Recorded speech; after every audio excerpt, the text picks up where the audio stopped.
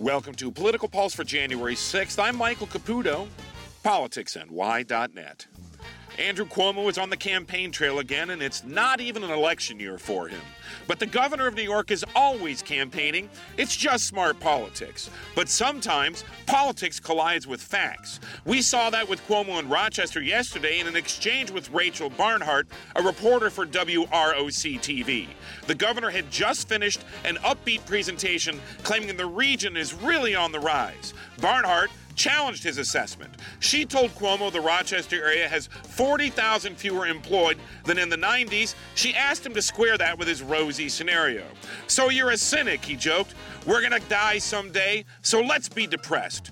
Statistics don't lie, Governor, and here upstate, we've been dying for decades, and it's not funny.